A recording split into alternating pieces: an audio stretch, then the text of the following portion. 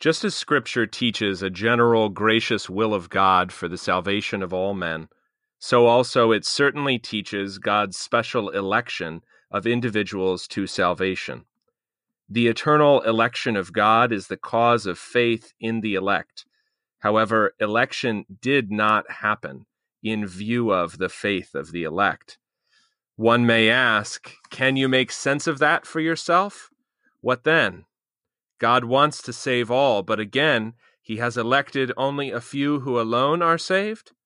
No, I can't make sense of that for myself. However, has God revealed his truth to us so that we should make sense of it for ourselves? No, exactly the opposite. We believe it as he has revealed it to us.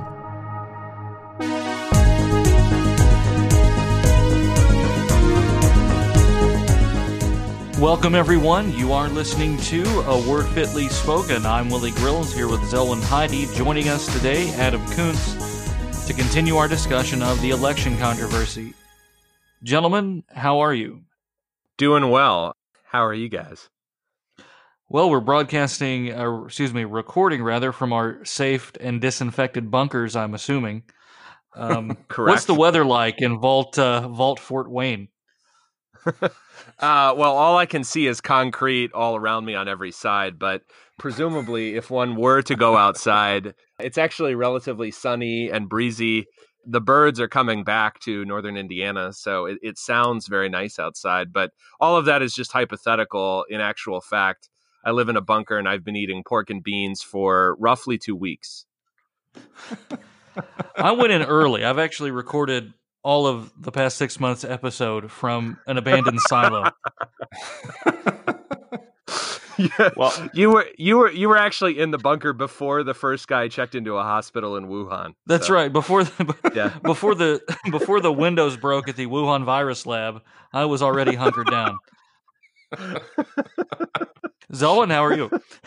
I'll do you one better. My entire state is a bunker since I'm so isolated, so I can actually see the sky.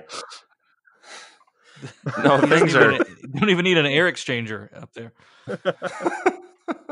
No, things are going real well here, and it's actually kind of warm today, so I don't even know what to do with that information. You know, it gets too warm around here; it just gets distressing. So you have to start shedding layers. It's just weird. Right. You rise from your buffalo wallow. For your annual shearing. Right. And bath. You guys might not know this, but the natives used to use every piece of the Zelwyn when they would harvest them. It's a true story. Right. White man cannot compete with that kind of environmental friendliness. Well, guys, so today we're going to address the question on everyone's mind who's listening, which is, of course, hey, what happened to the doctrine of election in Lutheranism after the Age of Orthodoxy? That's what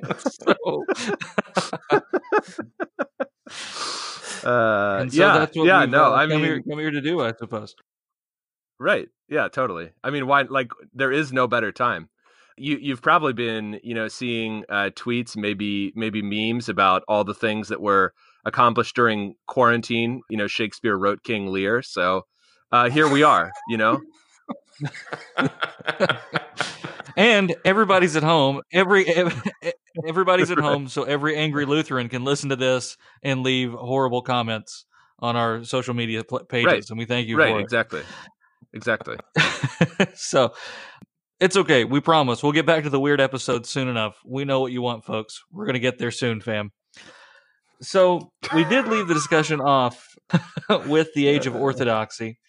From there, we're going to actually move up into the 19th century when the election controversy proper kicks off. So, Adam, do you want to start things off here?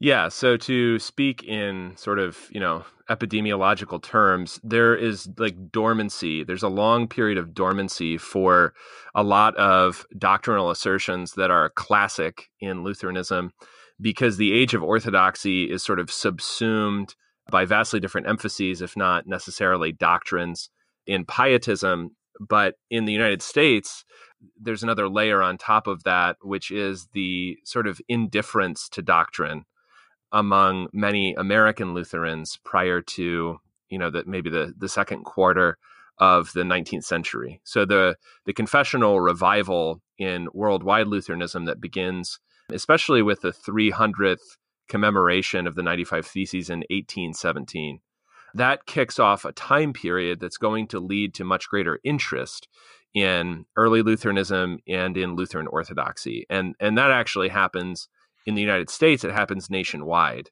But that is part of the reason why election isn't really debated with any breadth or intensity in the period between, let's say, roughly the end of the 17th century and the middle of the 19th century. Do you have anything that you want to kind of add to that, Z? Or?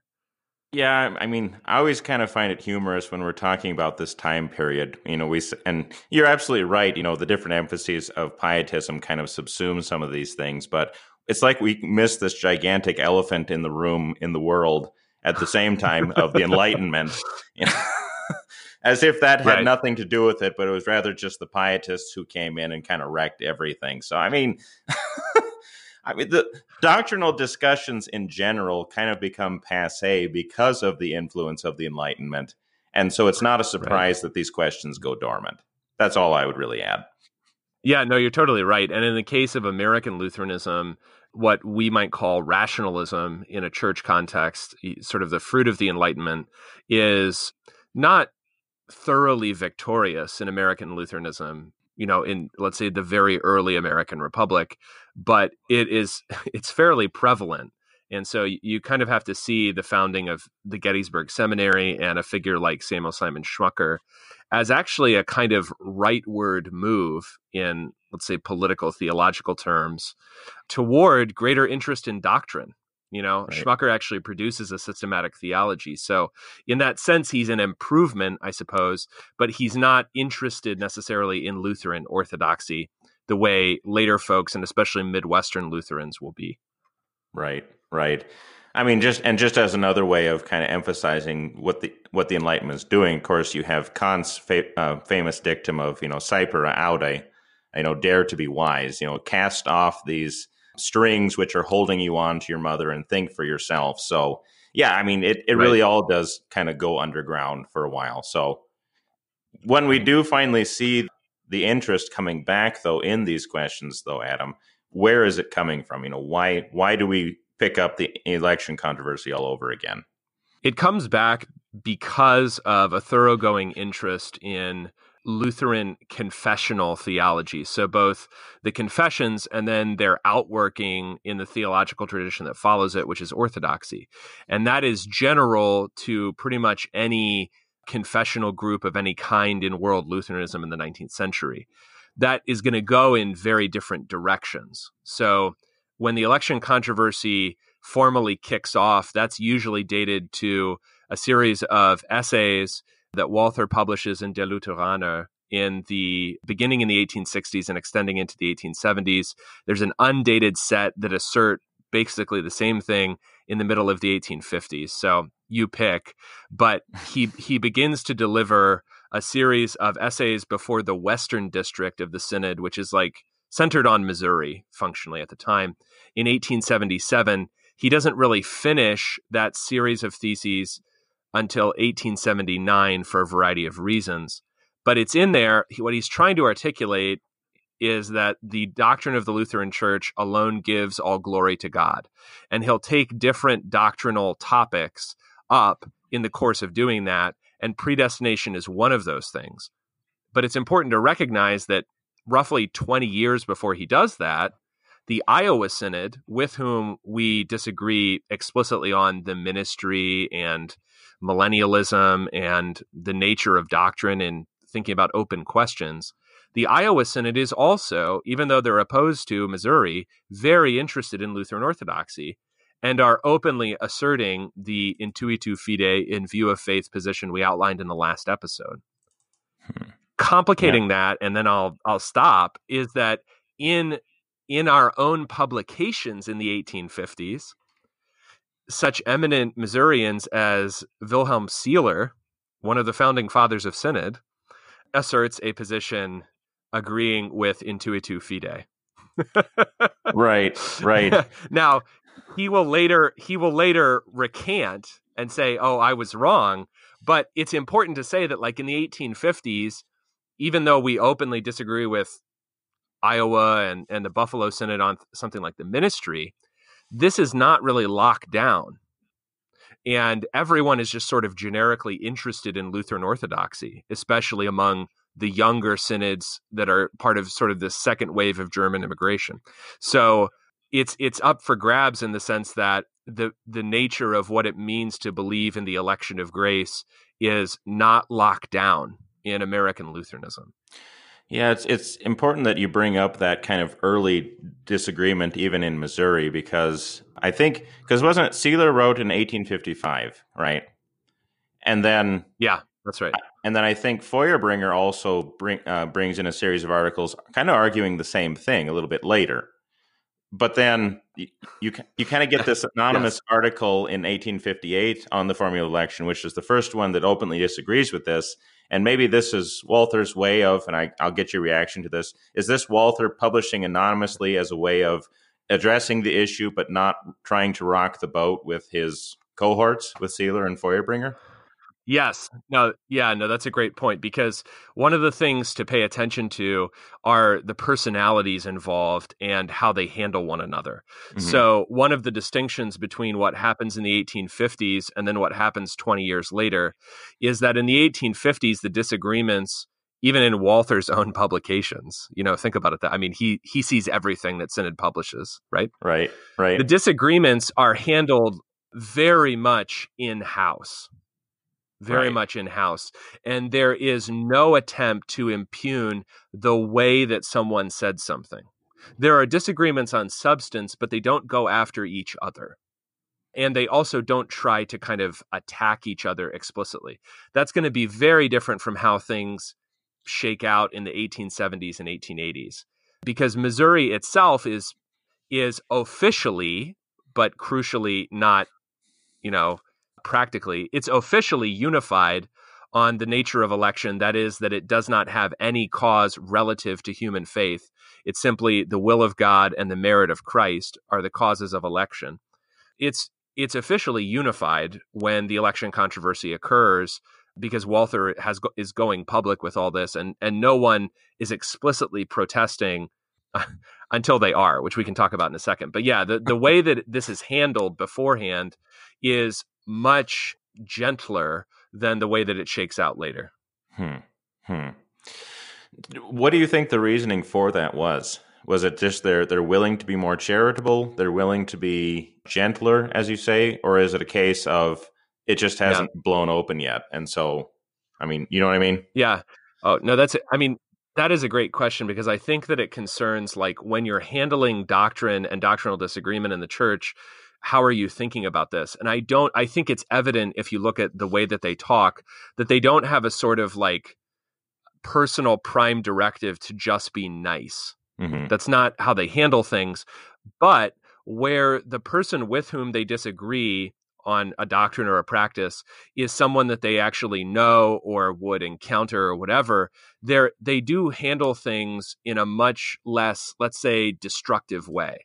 Sure. Right? So they don't go in like guns blazing. And I think that partly explains why, when you get to what's actually called capital E, capital C, the election controversy in the 1870s and 80s, Walther's essays are pastoral conference essays. They're not intended to be controversial. Like, they're clear and they're doctrinally rich, but they're not intended to address controverted matters. As if you and I, Zelwyn, said, "Oh, we have a disagreement on something. Why don't we record 5 podcast episodes where we're yelling at each other?"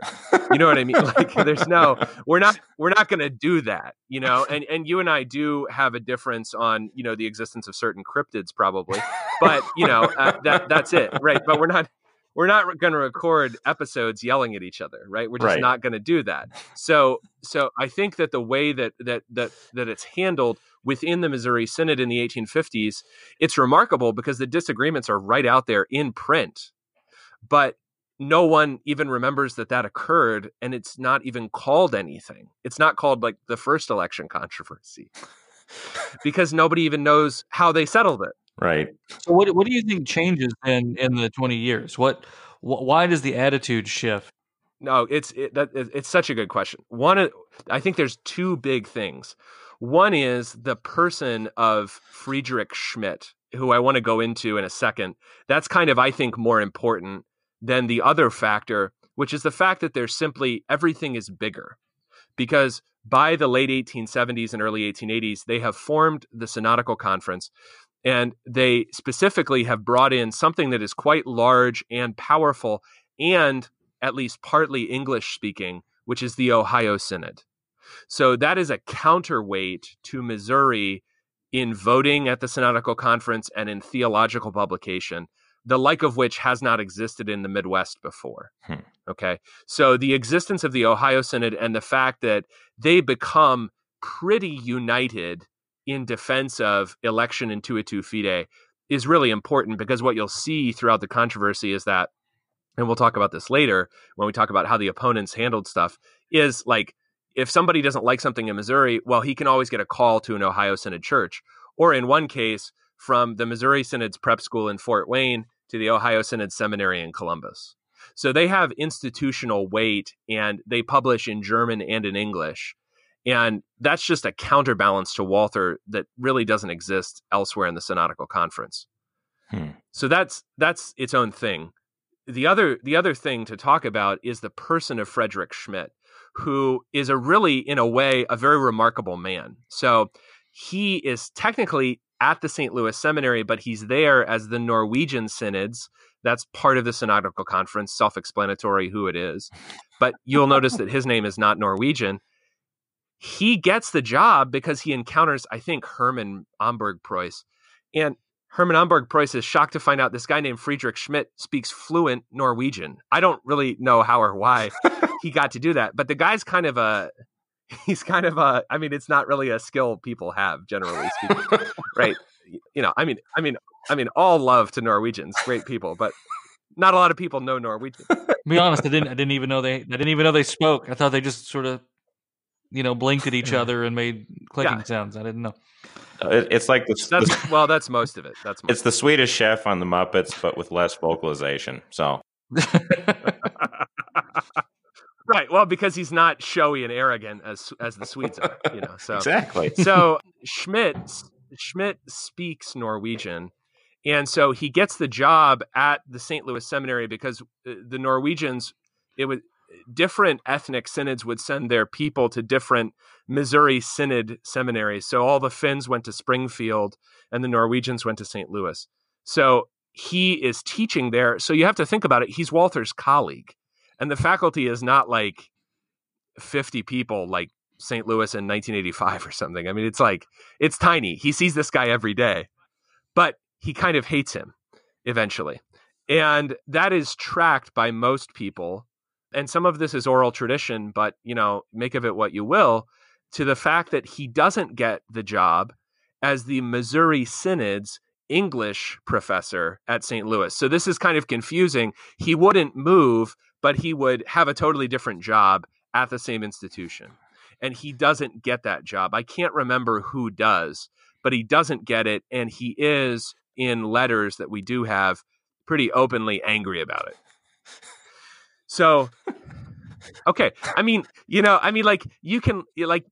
but then if you learn enough church history, you learn that every single thing in the church has to do not only with the ideas, but also, and especially with the people. And so Schmidt is he's a very, you may imagine, from somebody who is a native German speaker, but speaks beautiful English and Norwegian, he's really good at expressing himself, and he's opposed to Walther.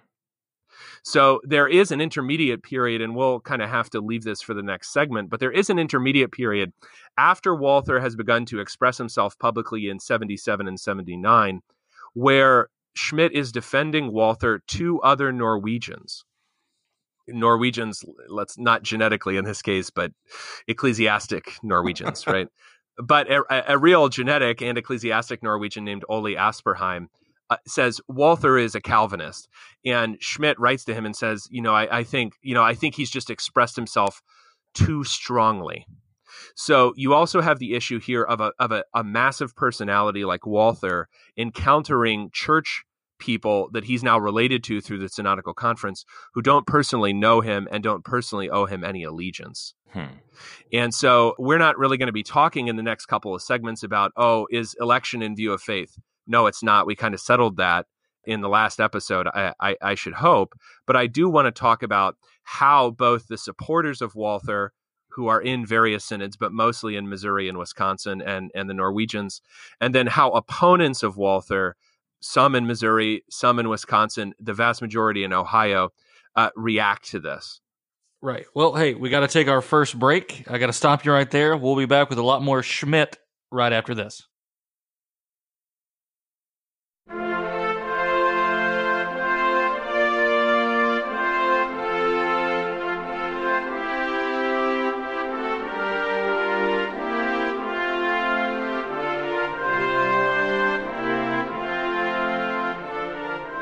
The word of the Lord says, "Get wisdom, get understanding, forget it not, neither decline from the words of my mouth." You can check out all of the Word Fitly Spoken podcasts on Podbean, iTunes, or your favorite podcast app. We'll be right back.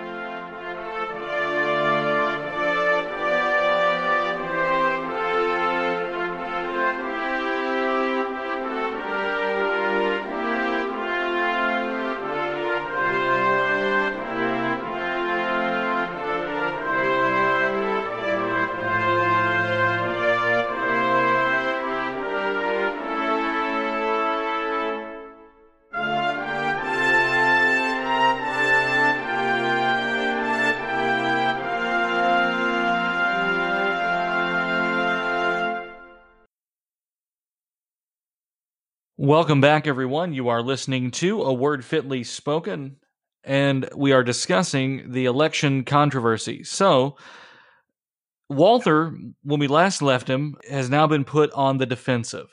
How does CFW Walther respond to these attacks, and what sort of tactic does he use? Adam? Yeah, he responds by, in 1879, trying to clarify what he means and devoting further attention to the article on predestination. That is successful in clarifying for his supporters what their teaching is. So, for instance, the Missouri Synod is accused by Schmidt eventually, but certainly by people outside the Synod, of being Calvinistic, a term that's really going to stick in their craw. And so Walther wants to articulate very clearly, specifically, the relationship between why Calvinism is wrong and how what he's saying is not Calvinistic. The underlying issue here is eventually not just going to be what do we mean by foreknow in Romans 8:29, which will be a place to which the Missouri Synod and others devote a lot of reflection. What does it mean that God foreknew those whom he would justify? But also, the issue becomes, what is the nature, how are justification and election related to each other? The quote with which I began the episode is from the early 1880s. They're from two different essays by the Wisconsin Synod's leading theologian, Adolf Heinecke. You can still get his Evangelical Lutheran Dogmatics, which are really well written, very clear. They're in English. But he criticizes not Walther's teaching, but Walther's clarity of expression. That to me is a very interesting criticism, and I think he's on target, at least with 1877, because the issue is not so much that what Walther was saying at any point along the line was wrong. I think he is the writer back in the 1850s of those anonymous, quote unquote, anonymous statements on election. And he's trying to correct what he sees as an error within his own church body at that point. But he is very determinate and doesn't really pick up the questions that come from the Ohio Synod and others in the 1870s and 1880s. So their concerns are about, well, why then are some saved and not others? And Walther's contention that the reason that some are saved is solely because of God's election is unsatisfying to people who want to, as it were, harmonize all the teachings of Scripture under some kind of rubric. And I think that the quote that we started with from Heineke gets at the heart of that, because he says, am I supposed to understand, to grasp how everything that the Bible reveals to me is related to each other? Am I supposed to be able to harmonize it all somehow under a term that's going to be used by a bunch of different people? And you see this throughout Franz Pieper's dogmatics precisely for this reason. They'll say that there's some kind of Schriftganze, that is, entirety of Scripture, some overarching thing that makes sense of the whole Bible. And if you just have that overarching thing, then you can see how everything fits together. And Heineke's going to say very clearly, and Walther will eventually, I think, also get there, that, look, we believe things simply because the Bible says them, not because we understand how they all fit together, and when we're done reading, are left with no questions, no unanswerable questions. So I think Walther reacts personally by attempting to clarify himself. But I think it is significant, really, for anybody who talks or writes in public, that just because you're becoming clearer and you're becoming better at expressing yourself doesn't mean that people are appeased. Yeah, no, I mean that's a fair point, because even sometimes when we think we're being clear on our own podcast, it's not always heard as being clear. Or we know when Right. we're trying to make some sort of point, like in Bible class or something, and you think you're making your point clearly, it might not really be answering the question that was being asked either. So, I mean, yeah, this is certainly something that even as pastors we struggle with, right, Willie? Yeah, I think that's true. I mean, it's communication, memory, everything can fail us and does fail us fairly often. That's why we might need to exercise a little bit more charity when reading the statements of others, or even hearing some of the things that they say. I mean, if something's particularly egregious, obviously, that's a problem. But we are pretty predisposed toward reading the worst construction on anything that we can. And I understand it. It's the absolute state of discourse. But in the current year, and at the same time, though, we want to be very careful in how we speak. And really, clarity, although it sounds odd to say this, clarity is what we strive for here, which is why we often take the long way around in order to explain something. Because you can say something very concisely, you can do your Twitter theology if you want to, and that still might not be very clear, and it might be dangerous because of that. And so that's what we run into, though. Even on the confessional side of things, people want these little bite-sized bits of theology or these little pithy sayings, and that doesn't lend itself very well to clarity. It leads itself to distortion, and it really helps entrench these various camps that we have under our big umbrella, to be quite honest. Do you think that the language barrier, Adam, was also a factor in this? I mean, I know the Synodical Conference is dealing with English-speaking and German-speaking groups, and I don't believe Walther ever had a real good command of English, if I remember correctly. Or if he did, he didn't use it. So, I mean, was that also at work here? Yeah, so I think Walther's English capacity was passively good. He could read, he could understand. There's almost no situation in his daily life, and this is maybe just a reflection on American culture in the 19th century, he didn't have to use English practically. Hold on, no. It's not, no, that's regional culture, regional American culture in the 19th century. Let's be fair here. It's the culture of the county he's in and his particular vocation. He's around Germans all the time. So it's not like you're going to be in South Carolina in 1850 and just everybody's sprechen Sie Deutsch. It's just not, that's not what's going down.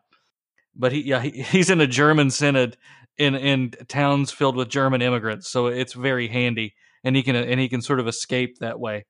We see that in pockets of the United States today with Spanish, for example.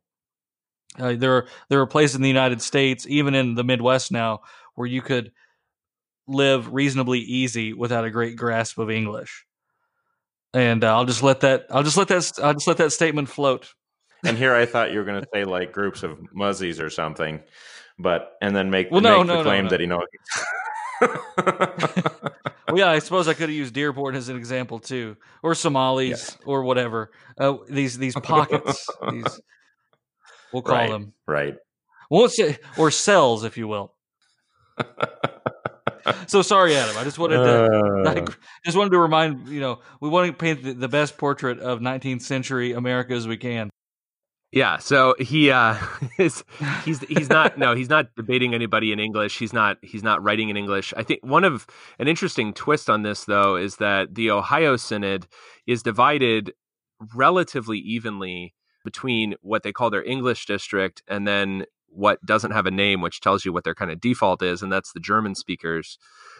And it's the English part of the Ohio Synod, especially the Matthias Loy, who is born in Pennsylvania and then operates in Ohio, that actually push for greater closeness to the Missouri Synod. So one of the ironies that occurs here is that the English-speaking confessional Lutherans, I'm using that term kind of historically, not evaluating them on every point of doctrine, but people like Loy, the English-speaking folks in the Ohio Synod, and the General Council, which is largely Pennsylvania at the time, C.P. Croth, they're actually more in favor of Walther, even though he's not really reaching out to them, at least linguistically, prior to this controversy.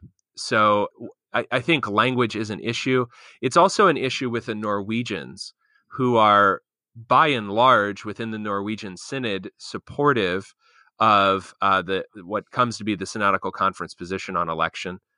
But the Norwegians who are not within the Synodical Conference, which I believe is most of them, even at this point, are going to ally themselves very strongly with someone like F.A. Schmidt, who can communicate with them and also assuages their doubts about the love of the gospel among the Missourians. I mean, one of the things that you're dealing with when you think about perceptions of Missouri, maybe even today, is that even if Missouri is not as is not as monolithic as people outside the Missouri Synod think, and we talked about earlier their disagreements about election and how that was probably handled kind of behind closed doors. Even if Missouri is not as monolithic as its opponents think, they are happy to find any pretext to find the Missouri Synod to be monolithic and kind of grumpy. And one, so one of the issues that comes up is that there's sort of the personal fallout. Walther has to express himself more clearly. The Wisconsin Synod tries to be super clear in how it expresses itself, especially with Hanukkah. But another thing that comes up is how the Missouri Synod begins to feel embattled.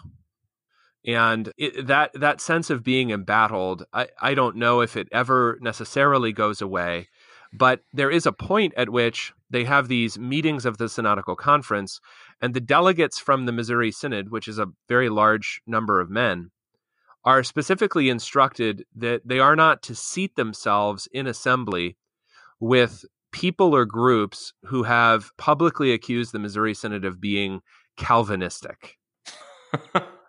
who you're sitting with at your lunch hour? Yeah. No, I mean, it is. I mean, what you find, I think, is, and I want to talk about media probably in the next section because it's really important for the opponents.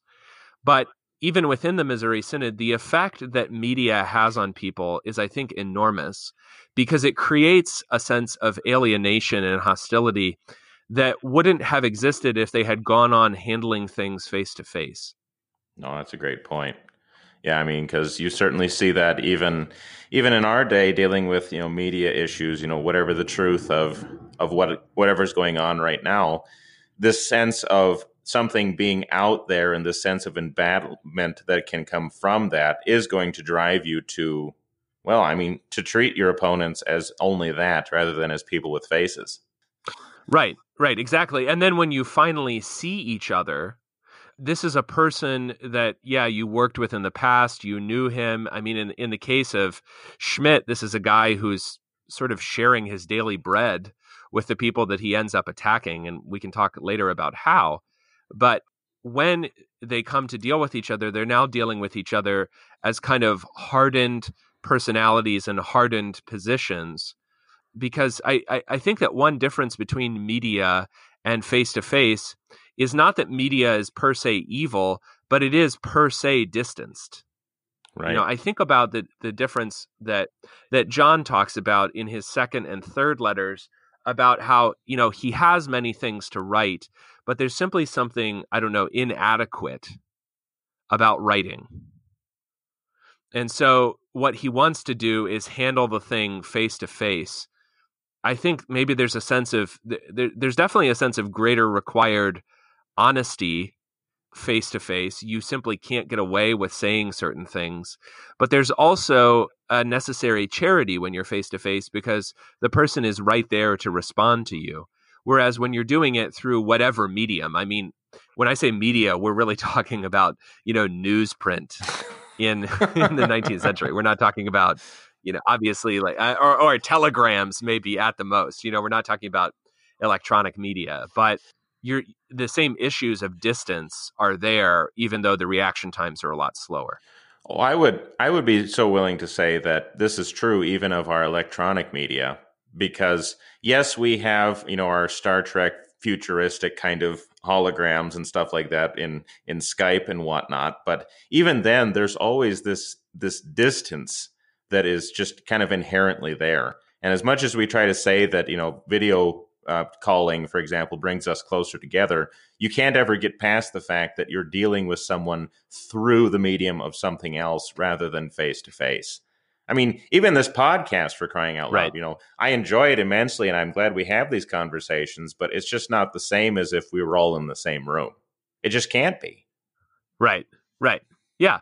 And I think that this is something to just to consider. I mean, obviously, especially at this time, because the idea that something is a replacement is not the same thing as saying, well, it gets a certain part of the job done. I mean, Right. Listening to a sermon or watching a sermon is very different from being there in the flesh. There are just dynamics that are present when physical presence is there that are not there, even if the person is communicating really well over video or in print or whatever the medium is. I'm sure you guys have experienced it. There is a tremendous difference between, like with preaching, for example, between preaching to an empty room when you're practicing something and actually getting up into the pulpit on Sunday morning. There's that face-to-face presence just cannot be replaced, and there's a certain energy that comes with being with other people that you just can't do the same over a digital medium. So yeah, I mean, I do think that you're onto something by saying that part of the problem, if not a great deal of the problem going on with the election controversy right now, is this kind of inherent distance and this distancing, this othering, if you will, that is going on between otherwise, groups which might otherwise be on the same page. Right. I think a longer term issue that's going to come out of this is that for the guys who will eventually compose what comes to be called the Wauwatosa theology, they are all in seminary at the very time when these things have become controversial. Because there's this interlude when Wisconsin is not running its own seminary, and John Philip Kaler, August Pieper, and John Schaller, Schaller's actually a Missourian, his dad is a professor at St. Louis, are all at the St. Louis Seminary together. And I think that one of the longer term effects of this controversy within certainly that portion of the Synodical Conference is to think really hard about how the opponents sounded. Because one thing that the opponents of Walther do have on their side is a much stronger appeal to the age of Lutheran Orthodoxy. Sure.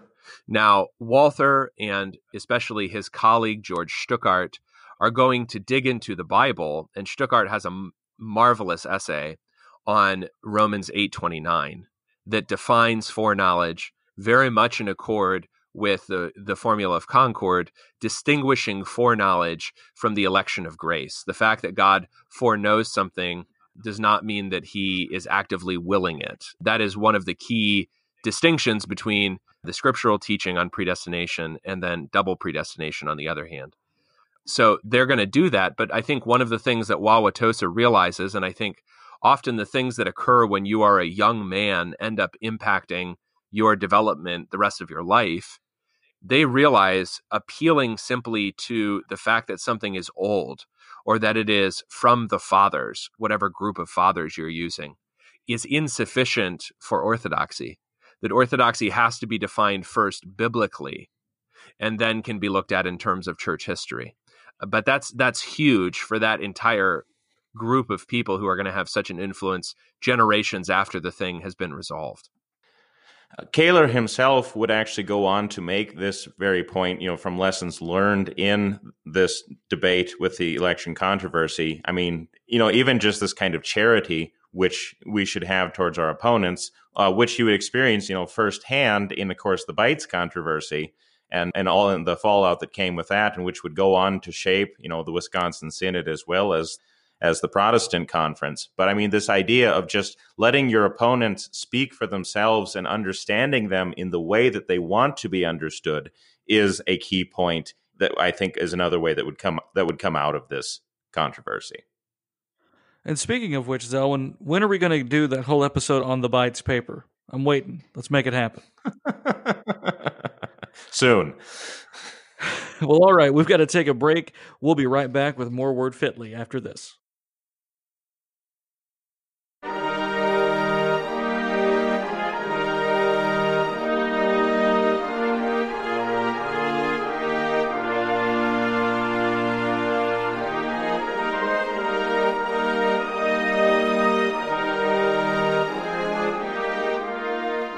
A word fitly spoken is like apples of gold and pictures of silver. The fear of the Lord is the beginning of wisdom, and the knowledge of the Holy One is understanding. The Word, front and center, in doctrine, in history, in life. That's the mission of a word fitly spoken. We've got more on the way. Stay tuned. We'll be right back.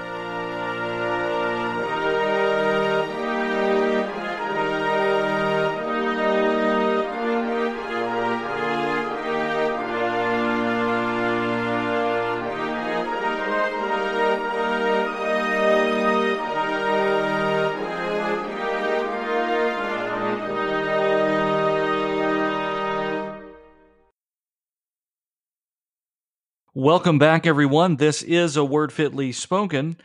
We're talking about the election controversy. Now, we talked a little bit about media last segment, and I'd like to continue that because it's very interesting. Adam, how was media used specifically by some of these men? So back in the day, you couldn't just start a blog, but you could start a newspaper, strangely enough. So that is what Friedrich Schmidt did. Once he becomes theologically and personally alienated from the Missouri Synod, he starts a newspaper called Altes und Neues. So it's in German. It means old things and new things. And it's meant to recall the fact that he has history on his side. Are we just going to ignore that sounds like a newspaper of just classified ads?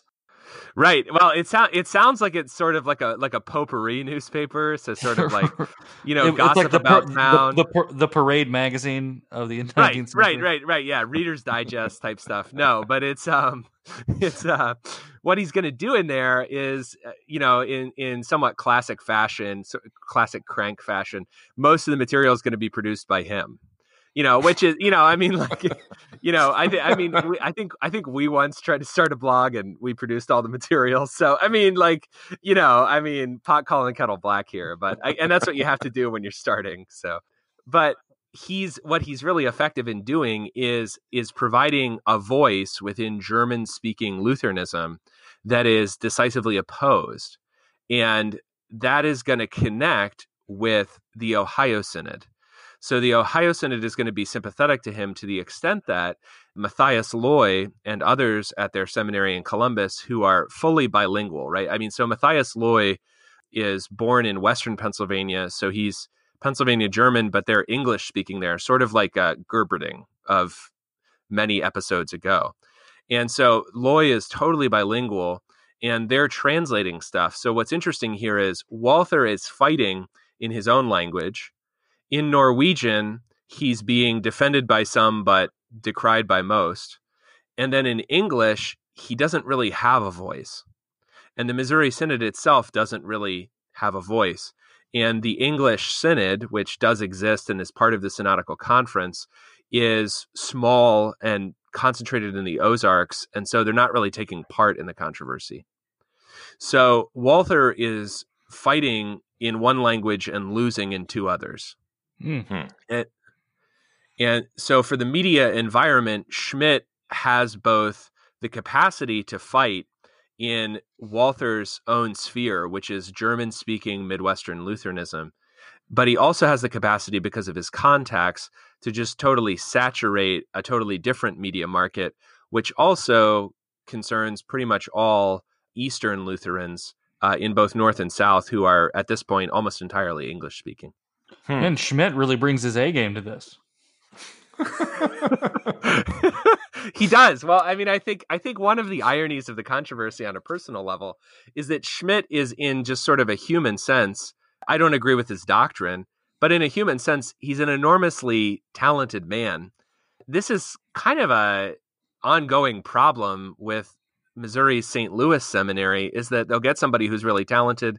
They get an Egyptologist and he wants to leave. They get a good dogmatician in Preuss with 2 S's, and he becomes Roman Catholic because he sees a blood red sun in the sky. I mean, they just can't win. They'll get a good guy, but then the good guy will somehow, he'll either perceive his alienation. I mean, I think there is a group dynamic thing going on here. If the guy is talented, his alienation from the group may in and of itself drive him into opposition, even though, as I mentioned with, Schmidt trying to explain Walther to Norwegians, he's initially sympathetic to Walther, even though he says, yeah, he expresses himself too absolutely, but he's not wrong. Eventually, all of Schmidt's talents he takes with him out of the Missouri Synod and then against the Missouri Synod. Well, even with the talents which they have otherwise than men like Wham, and you see how his memory is remembered and the years gone by. So maybe the problem is group dynamics and talent. Maybe you're onto something there, Adam. Yeah, I mean, it might be a perennial problem. I mean, Altes und Neues only gets published for, I think, less than a decade. I think it's done by the middle of the 1880s. But even so, the controversy does sort of die down in being, in front of people's eyes once the guy who has, kind of at this point built his career around this controversy is gone, right? So, so group dynamics do change. But I think there is always maybe there's probably a necessary, at least a tension, to choose a kind of a stupid word. There's at least a tension, if not a conflict, between individual talents and group dynamics and also group needs, right? So what does the group, let's say of the Synodical Conference before Ohio leaves, what does the group need? Well, the group needs the capacity to calmly and clearly discuss the issue. It might be the case that that's impossible in any group that Walther is in. Because, well, yeah, I mean, because, and I think the reason is that Walther is to his supporters so important as a kind of, I mean, the only analog is George Washington. Sure. In American history. And so everyone's either going to claim him, or if you turn against him, you get these weird episodes in early American history that no one remembers, like James Wilkinson tried to betray the entire United States. Aaron Burr tried to betray the entire United States. The XYZ affair is over. Did someone betray the entire United States? And so the reason I think that when you have something that's kind of a non-negotiable, and you get not just principles or documents or doctrines in the church's case that are non-negotiable, but you also end up getting, for one reason or another, personalities that are non-negotiable, right? Walther is a non-negotiable person for the Missouri Synod. And so there are people in the Missouri Synod that disagree with Walther. There are even people, strangely enough, within the Wisconsin Synod, which is much smaller and has, at this point, much healthier group dynamics than Missouri does, because they're not really doing anything via print. But those disagreements mean that if you're in Missouri or Wisconsin, you leave, right? Because you don't agree with Missouri and Wisconsin, and it's clear that you need to leave. And it's actually fairly easy because all of these synods that we're talking about, unlike Eastern Lutherans, are Congregationalist at their heart. So the congregation and her pastor who disagree can leave. It's honestly not that big of a deal. And you're not losing anything. There's no health plan. There's almost nothing big tying you together except educational institutions. And you can obviously send your people to different institutions if you need a different seminary, a different college, whatever. There's nothing else tying you together. The stakes are fairly low organizationally. So if you're consuming different media and you change your mind and your congregation changes its mind, or you change your mind and the congregation doesn't, peaceful separation is fairly easy to achieve at this point in everyone's history. Yeah, compared to now, for example, where we are kind of held together by the institutions that we have created over time. And as a result, when these disagreements still do occur, the group dynamics remain, but the outlets are no longer there. And so we're kind of caught in this pressure cooker, as it were, that I think kind of highlights the difficulties that we have today. Yeah. And in addition to that, you've got within the Ohio Synod, you do have people who agree with Missouri, and some of them do shift. So one thing that's really interesting about this is that the fallout is in many ways very honest, but I would say that it's not, in a way, it's kind of like Walther has the dilemma that I think on a congregational level, any successful pastor has.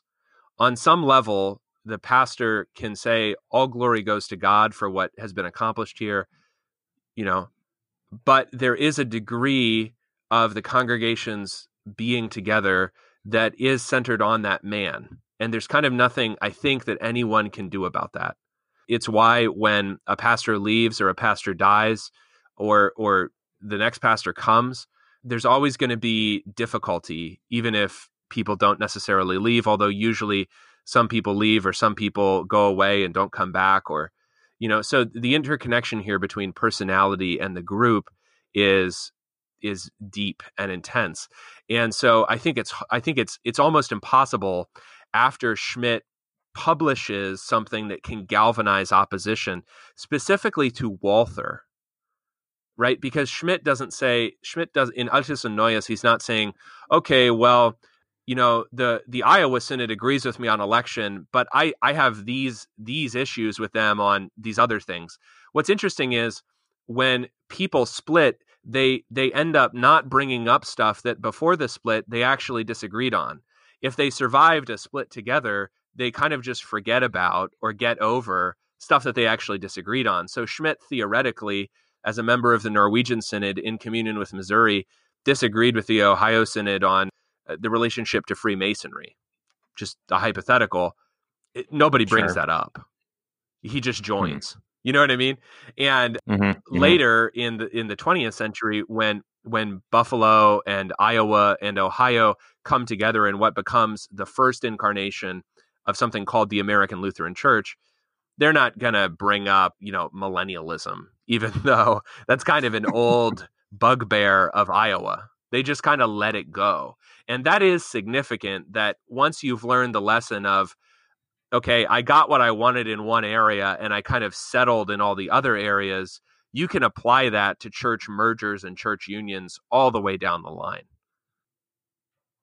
I think one of the biggest issues with Lutheranism throughout the United States at this time is the fact that you have so much fragmentation of how people talk to each other. And I put it that way because when you think about it in terms of language, it just sounds like, this is something that gets worked out in the 20th century as all the different Lutheran churches come to be predominantly and then generally universally English speaking. And I don't think that that's quite the takeaway from what happens, which is that very few of the Eastern Lutherans, either the General Synod or General Council, which are the two northern bodies, or the United Synod of the South, which is about to suck in the Tennessee Synod, which we mourn. None of those bodies is really involved in this controversy that is definitive for the Midwestern bodies. And part of that you could say, okay, is that's just because of language. This is pretty much all happening. It's very significant that Schmidt publishes a magazine in German, even though he personally could have done it in English or Norwegian or who knows what else he could speak. And that is part of it.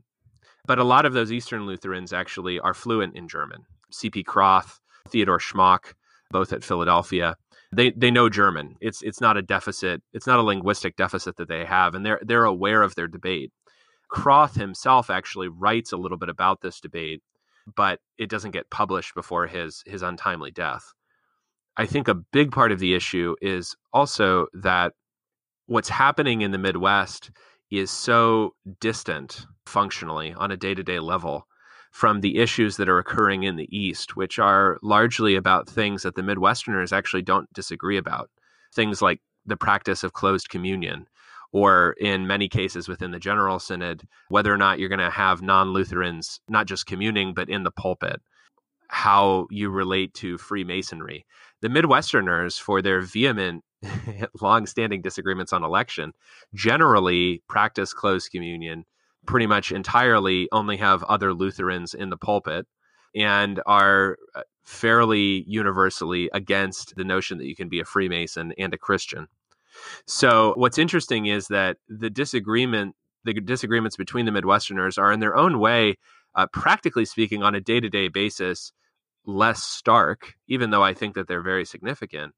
But the Eastern Lutherans are just not being engaged by any of this, and no one's really talking to them in English about it.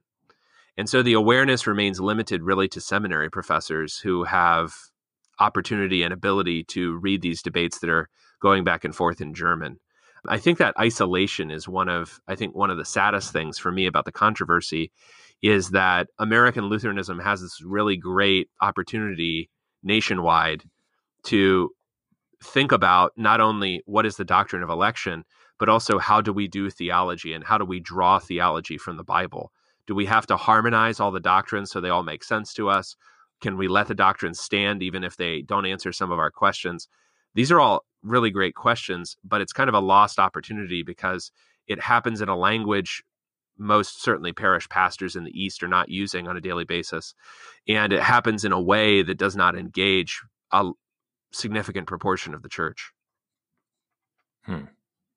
Would you find a parallel between, it might be a parallel, but how we are so generally disengaged with the debates going on in even other Lutheran church bodies today, because there is this kind of, I guess, a cultural gulf, if not an ideological gulf going on anymore? I mean, do we even care about the major debates going on in say, the ELCA?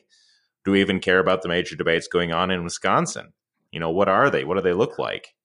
I mean, I think that bridge still needs to be crossed even today. What do you think?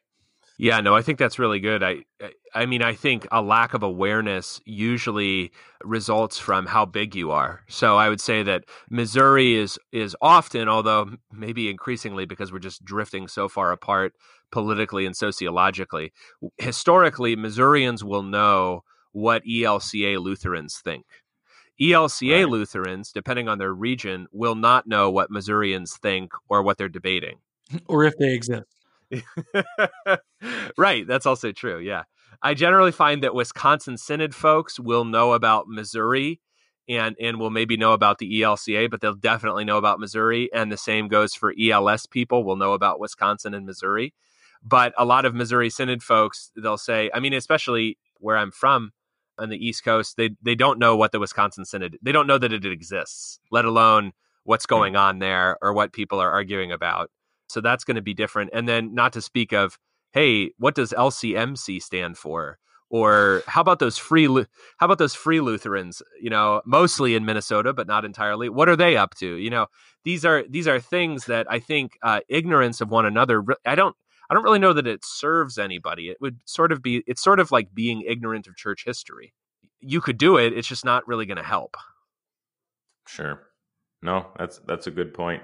Or the questions that always crop up about like the Lutheran Brethren or the Finns around here, the Lestadians. I mean, we have a bunch of those here in North Dakota too, and it's just like, do we even care? So, Well, guys, we're It's a coming good up. We're point. coming up on the end. We're coming up on the end of the episode. Do you have any final thoughts before we sign off? There's definitely more to be explored in terms of election, and we'll probably be doing that in future episodes. But I think one of the big takeaways is that when you're talking about church history and also trying to draw lessons from it, you want to pay at least as much attention to the people as you do to the topics. The topics can be laid out extremely clearly, but the way that the people handle things and how that impacts the actual well-being of the church as a group of people is kind of a different question and at least as interesting. And I think we'll find that same lesson in upcoming historical episodes, dealing with church history and these debates that are going on. It really, we are human beings. We are still going to think emotionally, even when we're trying to be rational and logical. So yes, there is personality drives the history of the church just as much as it drives the history of the world. And so I'm looking forward to continuing this discussion. Well, very good.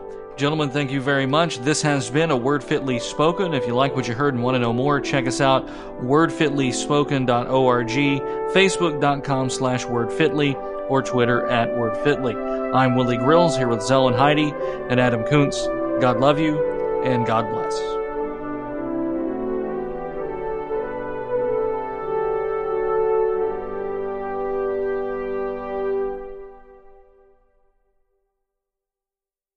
Our fathers taught both that the call of divine grace, owing to its universal sufficiency, enabled not alone the elect, but all the called to be converted and saved. And in the second place, that all the called, and not only the non-elect, can, if they so choose, reject the call of grace without restraint and hindrance, and thus forfeit and lose their soul's salvation. And since God neither saves the former by irresistible grace, nor offers the latter a kind of grace which really is insufficient, therefore the called are confronted by the great choice either to permit their salvation according to the universal order of salvation and by the means prescribed therein, or to reject and frustrate in the free use of their liberty the counsel of salvation which saving love has conceived. This being so, God in eternity was constrained to see and inquire beforehand what each individual called would do in time and how he would conduct himself in order to preordain in his eternal purpose, according to his foreknowledge, who among the called should be elect. And thus it was that many were called, but few chosen. Friedrich A. Schmidt.